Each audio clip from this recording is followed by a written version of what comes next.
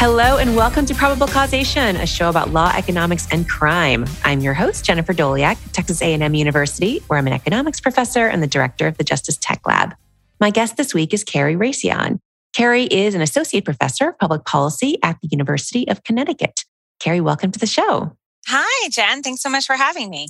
Today, we're going to talk about your research on domestic violence courts. But before we get into that, could you tell us about your research expertise and how you became interested in this topic? Yeah, sure. I'll be happy to.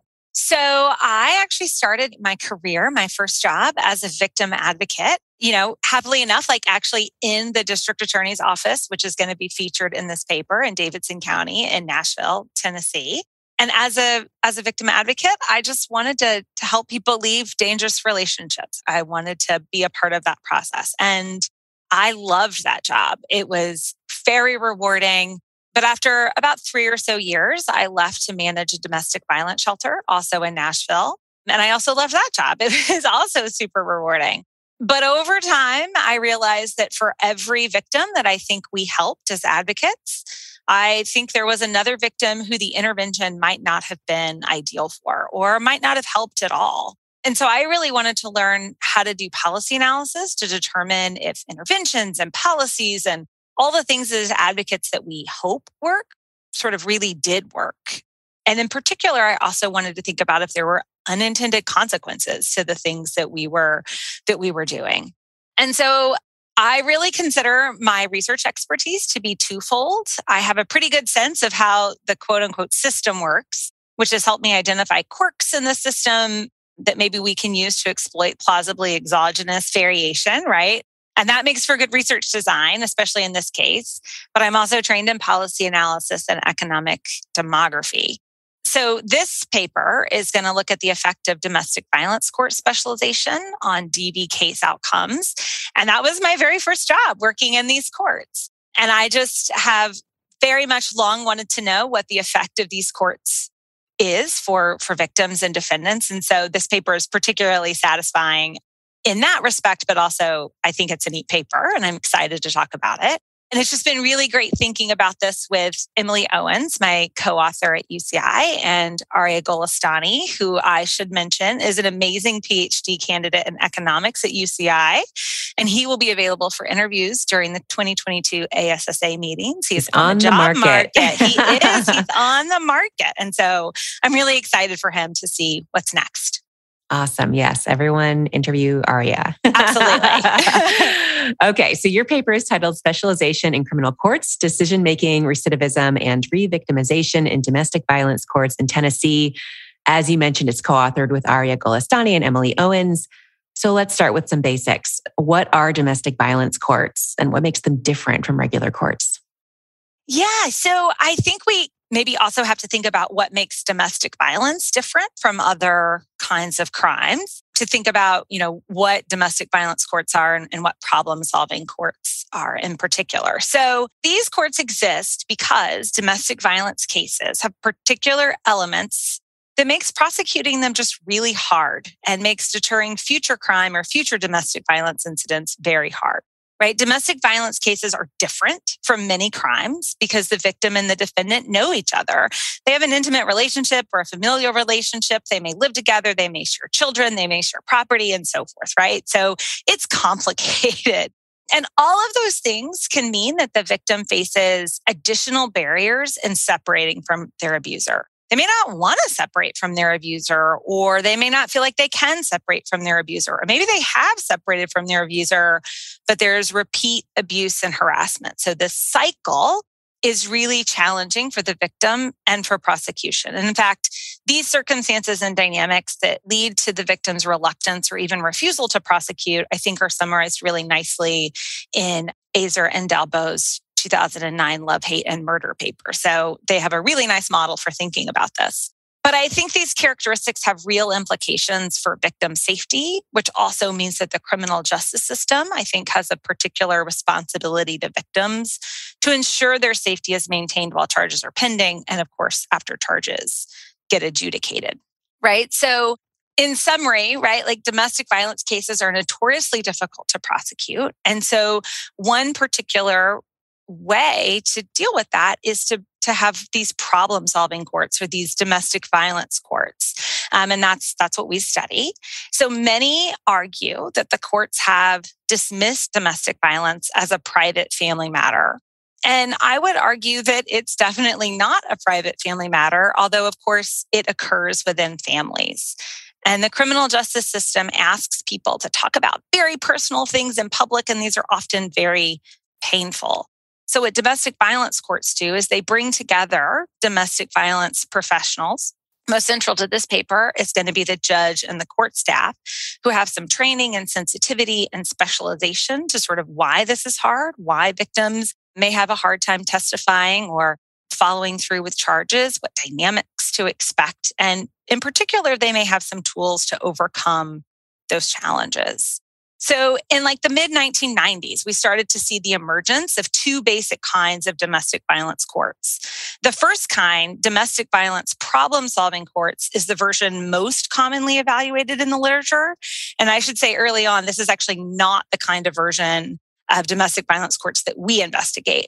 Problem-solving courts, like in their purest form and the way they're typically seen in the literature, are courts that allow defendants to opt into a diversionary court system, and that system runs parallel to the traditional system. It's premised more on like therapeutic jurisprudence. And there's like a lot of variation, but defendants have judicial monitoring, batterers intervention programs, and other social services. And should they misstep, either by like not complying or reoffending, then judges may have the authority to hold them in contempt, implement a criminal sentence, or even just like refer them back to the traditional court system. The second kind of domestic violence court is a specialized domestic violence court. And that's the kind that we're studying in this paper. And it's sort of lesser known in the literature, or lesser sort of dealt with in the literature. And this is one where domestic violence is treated explicitly as a crime. It is not diverted from prosecution. The goal is not necessarily therapeutic jurisprudence, especially for the defendant. The goal is to adjudicate the domestic violence case with the standard tools available to the court, but to do so with a dedicated staff, which in our paper is going to include specialized judges, those judges' probation officers, and judges' court officers. So those are kind of the problem-solving courts and specialized courts in a nutshell. So before this paper, it sounds like these have been around a while, but before this paper, what had we known about the effects of these domestic violence courts on various outcomes we might care about? Yeah, so we knew sort of the most about that first kind of court, that problem-solving court that I described. And a great sort of starting place for that is a 2016 meta-analysis done by Gutierrez and colleagues. And they look at 20 peer-reviewed and non-peer-reviewed papers. And these papers primarily, like I said, focus on that first kind of domestic violence court, that therapeutic problem-solving court. And they concluded that, yeah, on average, most studies found that defendants whose cases were handled in this TV court are less likely to recidivate. But when they sort of accounted for credible research designs and sort of put more stock there, maybe research designs that use pre or post-match comparison groups, they tended to find really small or null effects of these problem-solving courts. So we're excited to study this second kind of specialized domestic violence court, which I haven't really seen in the literature, so I don't think we know that much about this particular court setting. And so this allows us to really build on the research and build on our knowledge about domestic violence court interventions.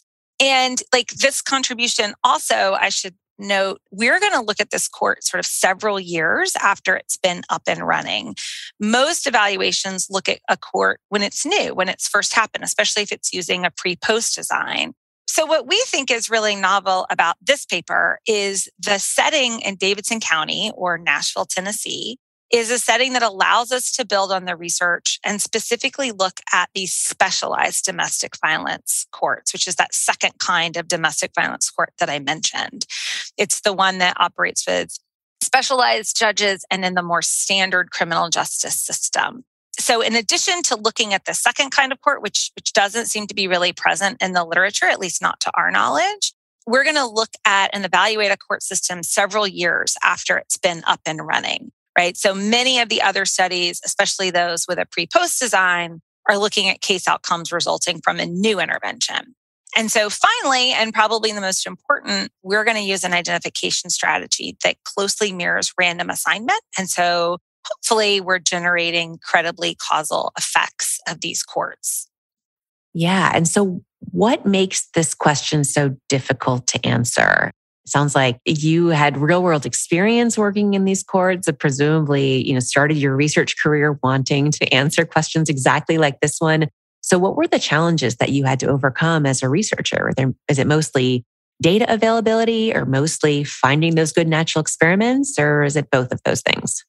It's definitely both of those things. But, I think it's the natural experiment is particularly, a challenge in this setting. Like, as one of my grad school buddies, Cody Wing, used to say, and I don't know, he probably still does, counterfactuals are just really hard, right? And often it's really hard to get over endogenous case assignment, especially after a judicial reform. So after there's a domestic violence court, then if all of the domestic violence cases go to the newly formed domestic violence court, researchers can absolutely employ a pre-post design to try to understand the effect.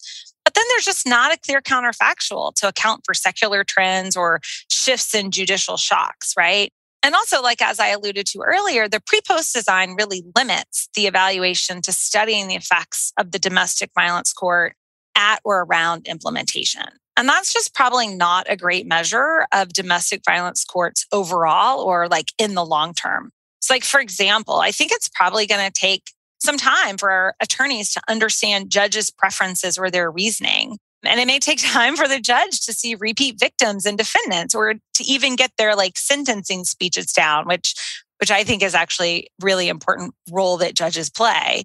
I'm convinced that courtrooms have a personality and that these things just need a little time to settle in before a researcher can or maybe should measure the long-term effect of a domestic violence court or probably any intervention. But like outside of research design, we definitely had some struggles obtaining the courtroom data. Like, even though I intimately knew all of the data that was available, it was still really hard and a challenge. But, Aria, our amazing co-author and current job market candidate, wrote the code to web scrape the data. And then we got the data and it was fantastic. But even then, there wasn't a code book per se. And so we used my institutional knowledge and my memory and some phone calls to lots of colleagues that are still there to answer our questions about the data and make sure that we knew everything that we had. But this is tricky. And I think it just speaks to the importance of researchers to spend time learning the inner workings of these kind of evaluations or to team up with someone who knows all the little quirks of a system or an intervention that they're trying to estimate. Yeah, this definitely seems like an ideal situation to have someone like you on this research team. It was an ideal situation for me to work with them. I hope they feel the same way. So in this paper, you're focusing on domestic violence courts in Davidson County, Tennessee, where Nashville is located, as you mentioned. So give us a bit more background on how these particular courts work. And to start out, how are judges selected to serve on the DV courts in that county? Yeah, great. So starting with the judges, and the court that we're going to examine, that we're going to use, which is going to be the misdemeanor jail docket, that docket is part of the General Sessions Court of Davidson County. The General Sessions Court is characterized as a high volume court. They hear all kinds of cases, civil cases, criminal, traffic, environmental, metro ordinance violations. But there are 11 judges that serve in General Sessions, and each judge is elected to their own 8-year term. And each judge really presides over a division, which is a concept we'll come back to. But the General Sessions judges have a lot of autonomy over how dockets work. And actually, in the mid-1990s, one of the General Sessions judges, Judge Feynman, was particularly moved by a domestic violence case. And Judge Feynman came away from this case really believing that court specialization was something that Nashville would benefit from and it would improve domestic violence outcomes. I'm sure there were tons of backroom conversations about this, but from there, the General Sessions judges decided to have two of the 11 General Sessions judges and divisions dedicated to hearing domestic violence bond docket cases. So the bond docket is different than the jail docket. I promise to cover all this, but I just want to highlight that. So those very first domestic violence judges were Judge Penny Harrington, who has since retired, and Judge Gail Robinson, who actually still serves on the domestic violence docket today. And so starting in the mid-1990s, these two judges were the only judges to hear domestic violence cases on the bond docket. And I should clarify, bond and bail are used synonymously in this context. So the DV bond docket exclusively hears cases with defendants who've posted bail or bond, whichever your preferred term is. And those defendants are charged with a domestic violence related crime. So each judge is really the head of a division. All of the judges have equal authority, but each judge has 2 dedicated court officers and 2 dedicated probation officers. And these court officers and the probation officers move with a judge, like they're a team, right? And so the bond docket that was created in the mid-1990s has more than just specialized judicial divisions or judges. The district attorney's office in Davidson County has a family protection unit. So they had DAs that were dedicated to prosecuting domestic violence crimes, as well as victim witness coordinators. That's what I was. I was a victim witness coordinator that were dedicated to assisting in DV prosecution. Nashville has batters intervention programs. They have a rich community of domestic violence advocates, which has kind of grown over the years. And the public defender's office also made pretty regular assignments to the DV bond docket. But of course, defendants could also use private counsel if that's something that they wanted to do. So I know that's a lot of information, but like the takeaway here is that after 1994, if a domestic violence defendant posted bond, their case was going to be heard by a specialized domestic violence judge who had dedicated probation officers, dedicated court officers. The case would be tried by dedicated DAs. There'd be a robust network of victim support professionals, and along with some really good options for the defendant's batters intervention programs. And it's possible you would say to me, why aren't we evaluating the bond docket? That sounds like a great docket to evaluate. But the problem is, there's just not a good way to do it. So court records did not become really electronic until the year 2000. So we can't employ a pre-post design. It's just not possible here, right? Because it started in 1994. We're not going to get electronic documents until 2000. And all the domestic violence misdemeanors that post bond have their case set here. So like I said before, there's no counterfactual for the bond docket. It's just really hard to evaluate the causal effect of the bond docket for domestic violence misdemeanors, even if that is a question that we're interested in. Mm-hmm. But luckily, you also have this jail docket. So as you've mentioned, from these misdemeanor domestic violence cases, the way that cases are assigned to courtrooms is going to depend. It's going to differ a little bit for people who are able to make bail or bond, or whether they're not able to make bond. So tell us about the process now for the jail docket. Yes. Okay. The jail docket is going to introduce some really important variation for us. So maybe even just backing up a tad more, like at the crime scene, the police officer in Tennessee is encouraged to make an arrest. They have a kind of pro-arrest law. And they make an arrest if there's probable cause to believe that a crime, probable causation, that's amazing, to believe that a crime has occurred, right? And then the officer is going to take the defendant down to night court, which actually operates at all hours of the day, not just the night. And there, a commissioner is going to review the charges and issue a warrant. The commissioner is going to set a bond. And while we don't have bond amounts in our data, my memory is that bonds were typically about $1,000 to $5,000 per warrant. So in Nashville, if a defendant can post about 10% of that, working with a bail bondsman, plus some administrative costs, they can typically post their bond, right? And about half of domestic violence misdemeanors in Nashville, in our sample, post bond. And for the other half, they don't post bond. And their cases go to the jail docket. So we're going to hone in on these other half of cases that are not posting bond. And their cases, like I said, are going to go to the misdemeanor jail docket. So there's an institutional feature that turns out to be really important for us. And that is that the day of the first setting on the misdemeanor jail docket is 100% dependent on the time of day and the day of arrest, right? So if a person is arrested on a Friday between 4:01 a.m. and Saturday at 4 a.m., their case will be set on that first Wednesday that follows. It does not matter how long the Wednesday jail docket is. That's where the case goes.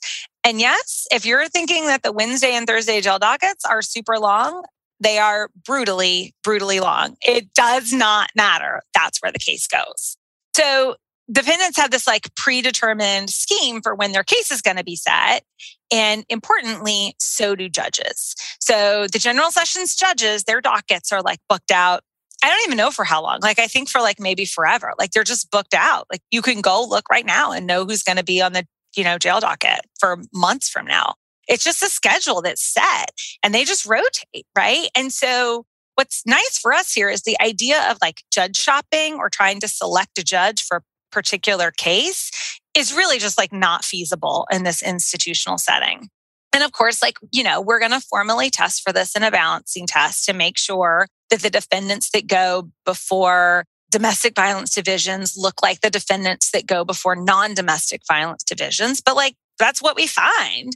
And it's because of the institution's arbitrary nature in assigning defendants to judges. It's just very arbitrary.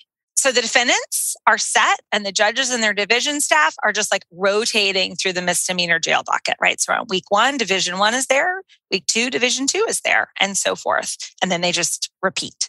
One more thing that is really important though about the misdemeanor jail docket is those specialized DAs and victim witness coordinators that are a feature of the domestic violence bond docket.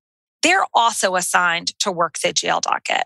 So importantly, the only thing that's like rotating and varying in our context are the judicial divisions, right? And so this is another contribution of our paper is it actually allows us to estimate the effects of judicial specialization as opposed to like the entire courtroom. And so we kind of think that we're unpacking the black box of these courtrooms a little bit. We're really able to hone in the effect of a specialized judge as opposed to just like a specialized courtroom setting. All misdemeanor cases where defendants cannot post bond go here, right? So it's a misdemeanor jail docket, and it is a mix of domestic violence and non-domestic violence cases.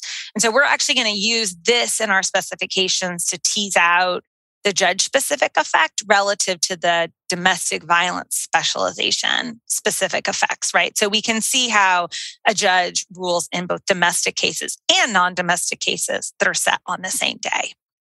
Right. Okay. So let's see. So you've got someone who's arrested on a Friday for domestic violence, this week, and they get assigned to a particular courtroom on that following Wednesday. And then someone else is arrested for the exact same charge the following Friday. Their case is going to be heard that following Wednesday. And you're going to have just sort of by chance, you're going to have different courtrooms that you wind up in as these two defendants.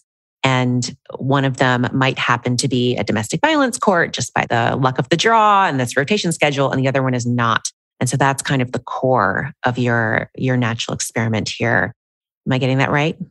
You are, right? So basically each defendant has about like a 2 in 11 or 17% chance of being before a domestic violence general sessions judge. And in fact, that's what we find. About 17% of the cases go before these domestic violence judges, sort of reinforcing that, it's just all happening by chance. Yeah. And I also want to highlight, I think you said that about 50% of these misdemeanor domestic violence defendants are posting bond. Yeah, 50% are posting bond and about 50% are not posting bond. So it's like a half and half split. So yeah, it's not a small part. It's definitely, half and half. Yeah, because that's something people might have been worried about otherwise, that this is sort of like a weird sample, but half is not weird. No, half is not weird. Definitely, they're a little bit different. They're certainly more indigent, for example. They can't post the bond. They are a little bit different, but it is half and half. Okay, great. So you're going to use this as if random assignment of cases on the jail docket across these domestic violence and non-domestic violence courtrooms as a natural experiment, as I mentioned. So how exactly do you use this to measure the causal effect of assigning a DV case to a DV court? Sure. Okay. So we have a setting where misdemeanor defendants, some of which have DV cases and some don't, are getting set on the same exact jail docket at the same exact time. And like I said, we have a setting where some weeks, 2 out of 11, those defendants are getting their case before a DV division. And some weeks, about 9 out of 11, defendants have their case set before a non-DV division. And again, the only thing that predicts whether or not the defendant has their case in front of the DV division is the day and the time of their arrest. Nothing about their characteristic predict this, right? And so once we can establish that, which we do, we, do the balancing tests and compare the, attributes of the defendants between the two settings, we can just use OLS. we can just use regression. We're off to the races, which is amazing. We run our specifications also with and without controls and consistent, with this idea of random assignment. The controls don't really do anything to our DV court estimates. They just make our standard error smaller, which is, what you learn in Metrics 101. And it's just great to see it happen in practice. So we do this in two ways, right? We start by just estimating a difference model.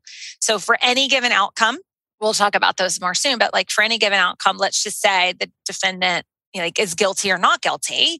We can regress that on an indicator variable equal to 1 if the case is heard in a DV division and 0 if it's not. And of course, time effects. We do it both ways, like I said, with and without controls. They don't seem to matter. But the problem with just the simple difference, if you will, is that we worry some judges might just be more lenient or strict compared to others, right? And there's a literature about this, right? People were, think about exploiting different kinds of judge effects. So what we can do and what we do to account for that is to do the difference in difference. And when we are able to do the difference in difference, this allows us to understand how domestic violence judges are making decisions differently.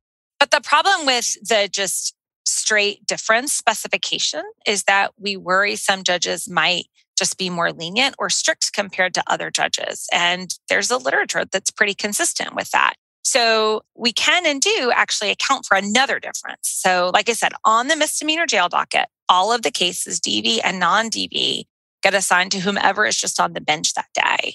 So when it's a non-DV division week, they hear DV cases, they hear non-DV cases. When it's a DV division week, they also hear the same thing.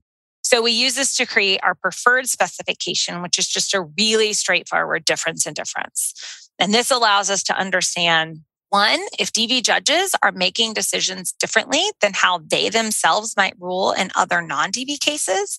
And two, if they're making different rulings in DV cases relative to their non-DV peer judges.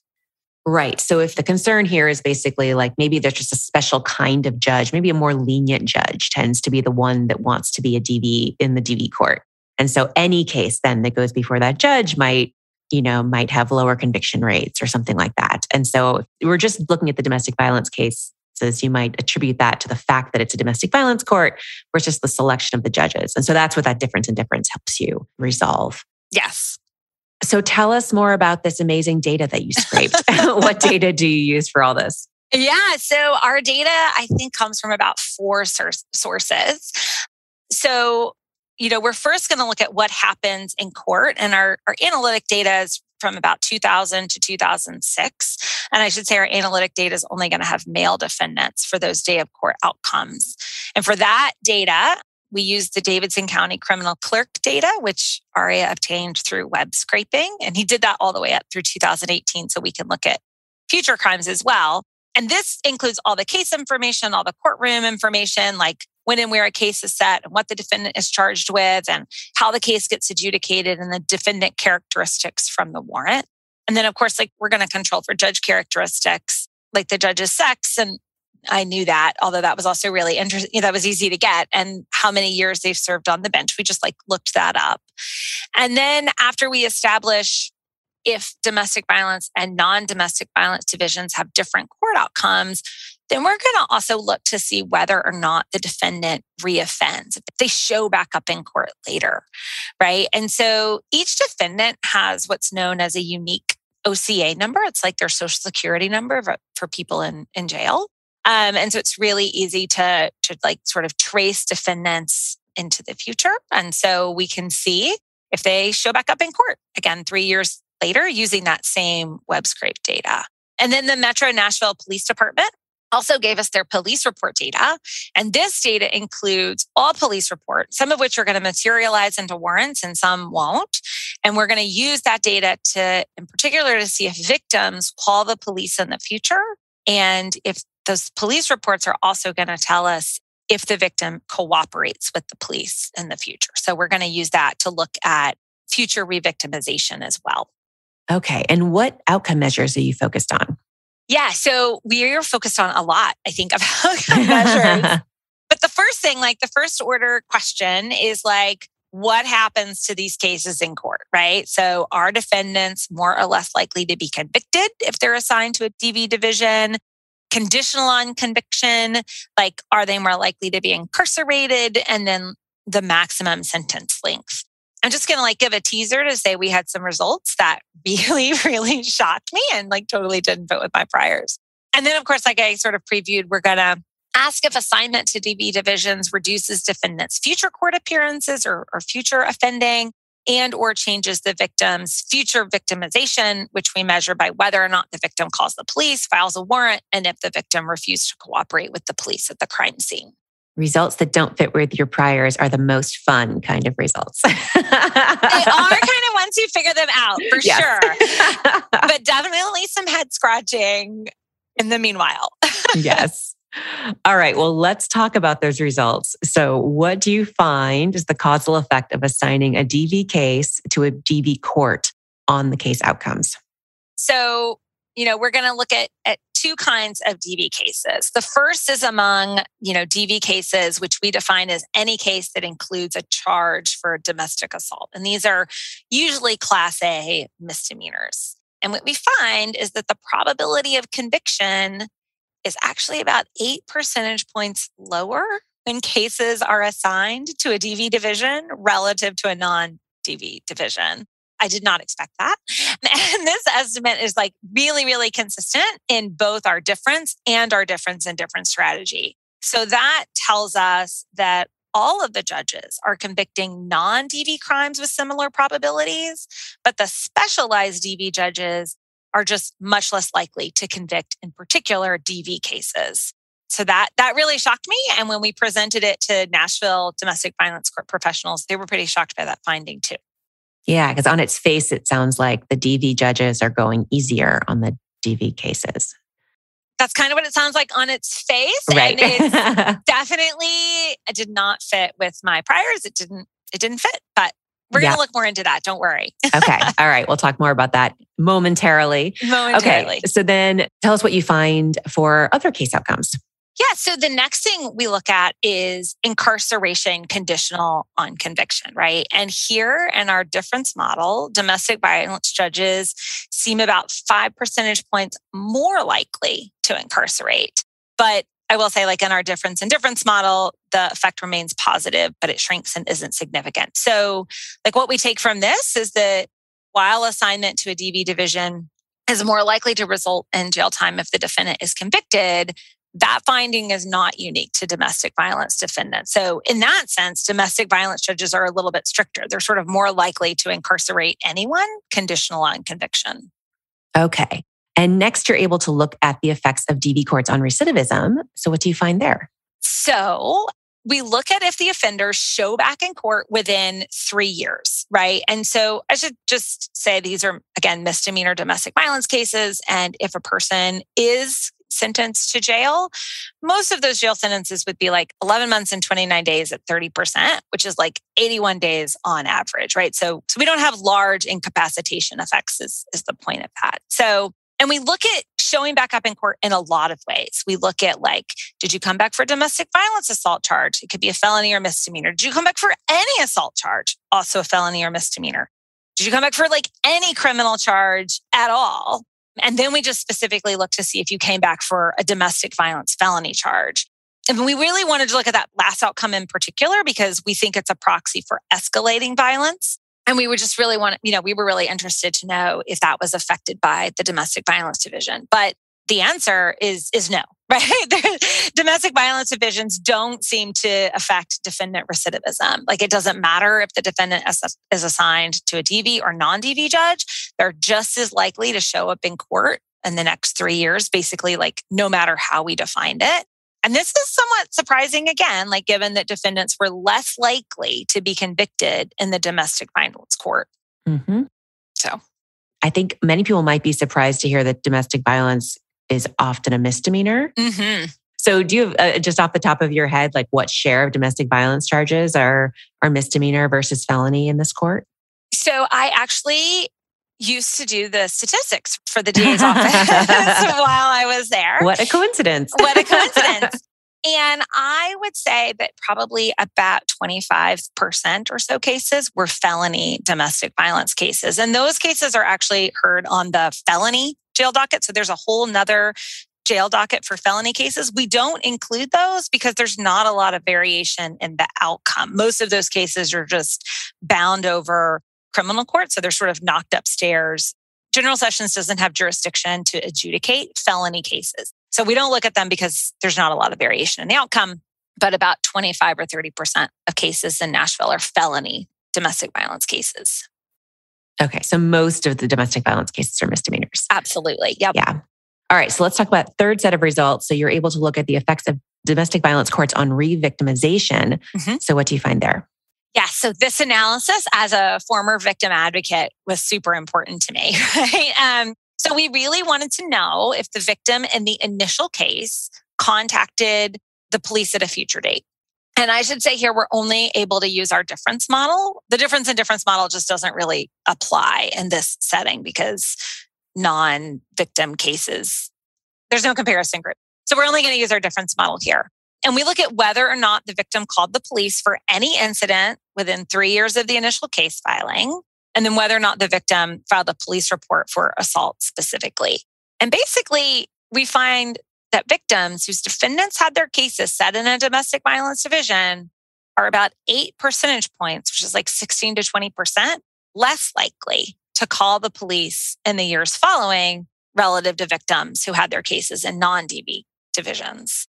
This finding by itself is like a little ambiguous. So are victims not calling because they're safer? That would be good.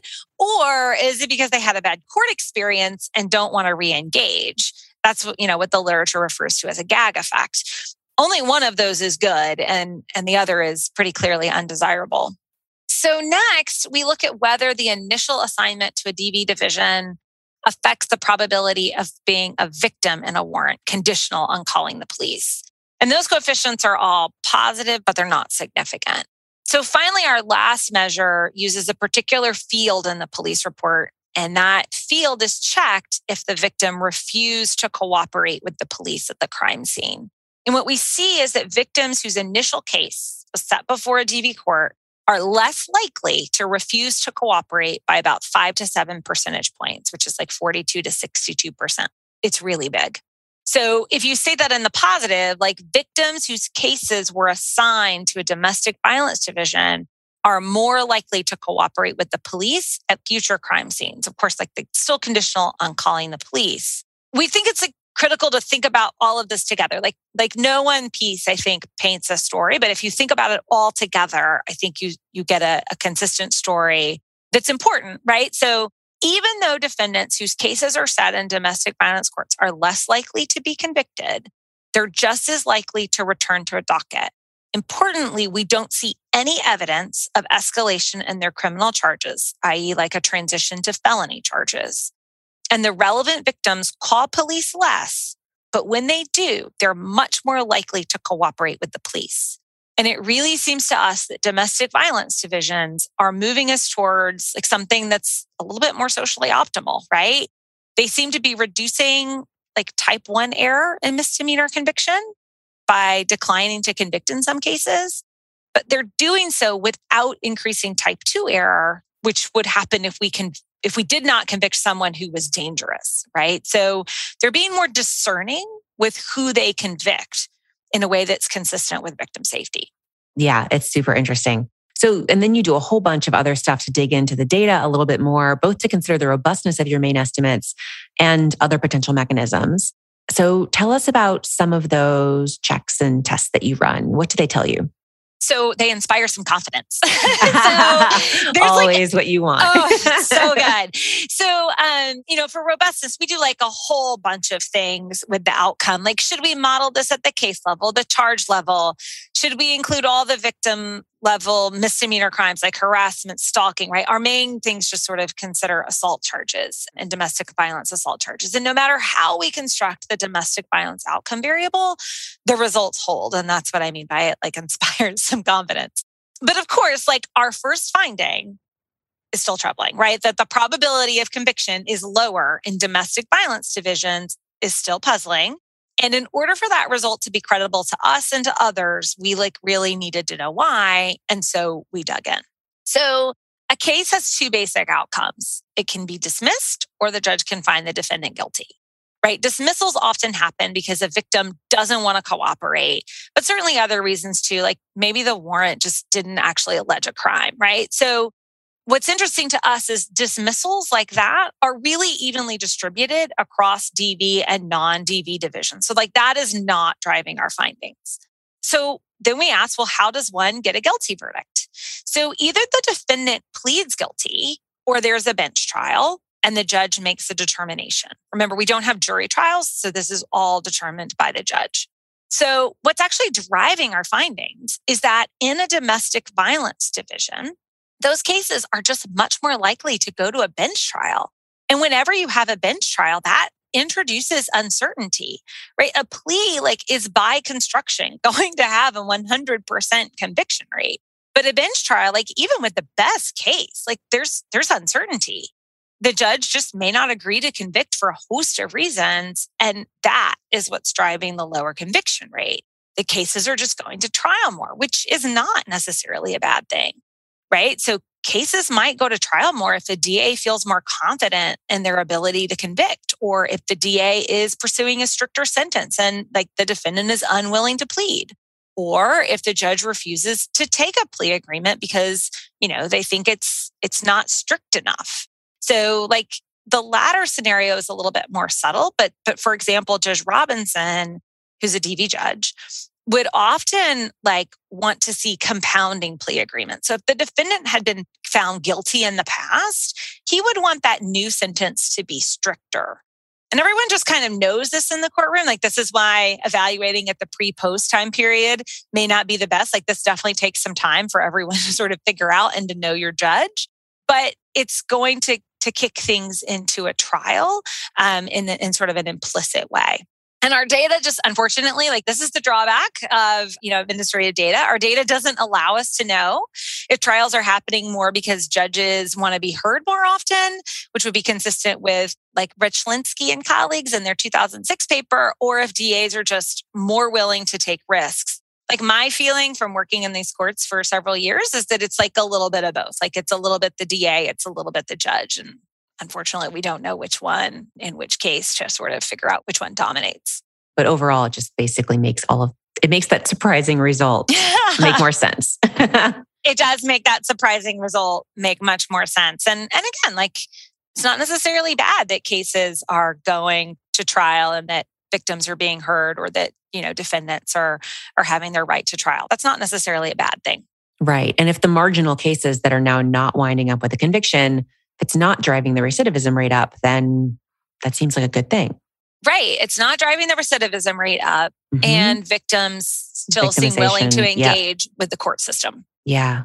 All right. So what are the policy implications of these results? What should policymakers and practitioners who are listening take away from all this? So I hope a lot.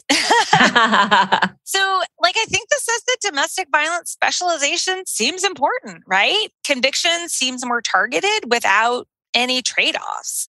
And we do think that this also has just some really practical implications. So the work implies that if a jurisdiction has a domestic violence court, then everyone in that courtroom should expect more trials. And this is important for people to be prepared for trials, especially if you want to keep victims re-engaged with the court system if they need it, right? So prosecutors, these are misdemeanor crimes. So these are likely to be prosecutors that are early in their career, need to have trial preparation. Victim services need to be preparing victims. Officers may be called to testify, which can drive up some court costs because you have to pay those officers to be there. But everybody just needs to be prepared for more trials, I think is probably one of the key findings of this paper. What other papers related to this topic have come out since you all first started working on this study? So there is some exciting work. So Ashna Arora and her colleagues study the impact of specialized prosecution on the safety of domestic violence victims. And they look at this in Cook County, right, Chicago.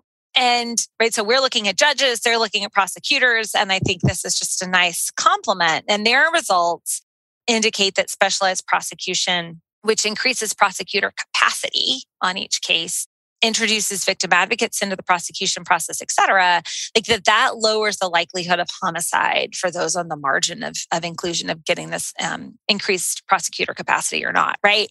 And so this is just sort of saying that it's not necessarily one thing that we should do. It's not necessarily just like domestic violence judges. It's sort of really a system that we need to think about, and each part of the system has its piece to play. And then, of course, there's work by Amanda Agan, Jennifer Doliak, and Anna Harvey about misdemeanor prosecution. And I think, you correct me if I'm wrong, but that paper finds that non-prosecution of non-violent misdemeanors leads to a large reduction in the likelihood of new criminal complaints, and that those effects are greatest among first-time defendants. So, obviously there are differences here, right? Domestic violence is a violent crime, and all of the cases in our sample are prosecuted. But our work also indicates that the criminal justice system can do better, right? In terms of figuring out convictions, and specialized DV judges may be one way to do that, right? To better target conviction so that we're doing that in an optimal way. Yeah, that's a great point. It's interesting as our research team talks with prosecutors' offices, after we put that paper out, it comes up again and again that a lot of offices are trying to figure out how to handle these misdemeanor domestic violence cases, like where to draw the line, who should be prosecuted, which ones should we move forward with. So yeah, I agree. It's an interesting intersection there.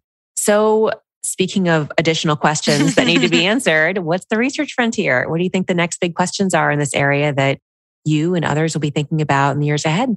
Oh my gosh. Do we ever stop thinking? So endless questions. Oh, endless. So, as a former victim advocate, I have a lot of questions about what works and what doesn't, how we can better, serve communities. But so as we talked about, this particular paper is focused on a very specific population, right? All of these defendants are most likely indigent because the bonds are fairly low and they're not able to post them.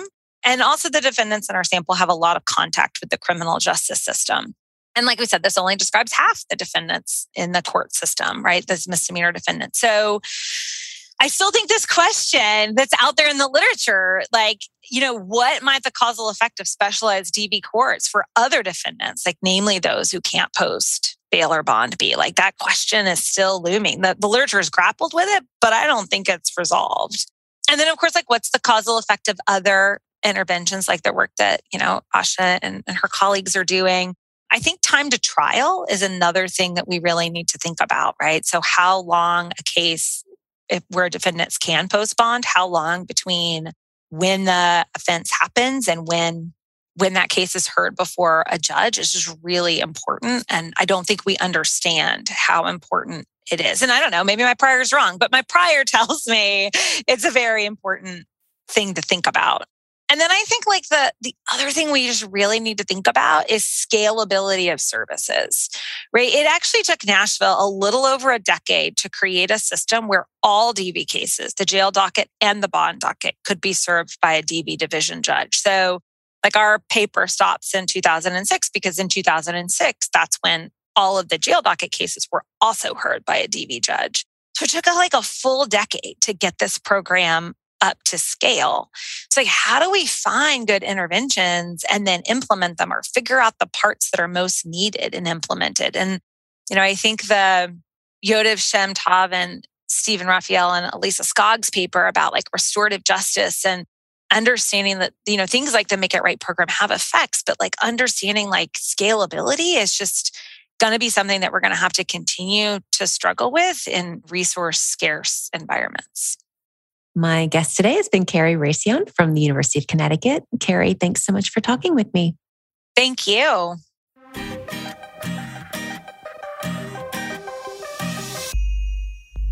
You can find links to all the research we discussed today on our website, probablecausation.com. You can also subscribe to the show there or wherever you get your podcasts to make sure you don't miss a single episode. Big thanks to Emergent Ventures for supporting the show. And thanks also to our Patreon subscribers. This show is listener supported, so if you enjoyed the podcast, then please consider contributing via Patreon. You can find a link on our website. Our sound engineer is John Kerr with production assistance from Haley Griesaber. Our music is by Werner, and our logo was designed by Carrie Throckmorton. Thanks for listening, and I'll talk to you in 2 weeks.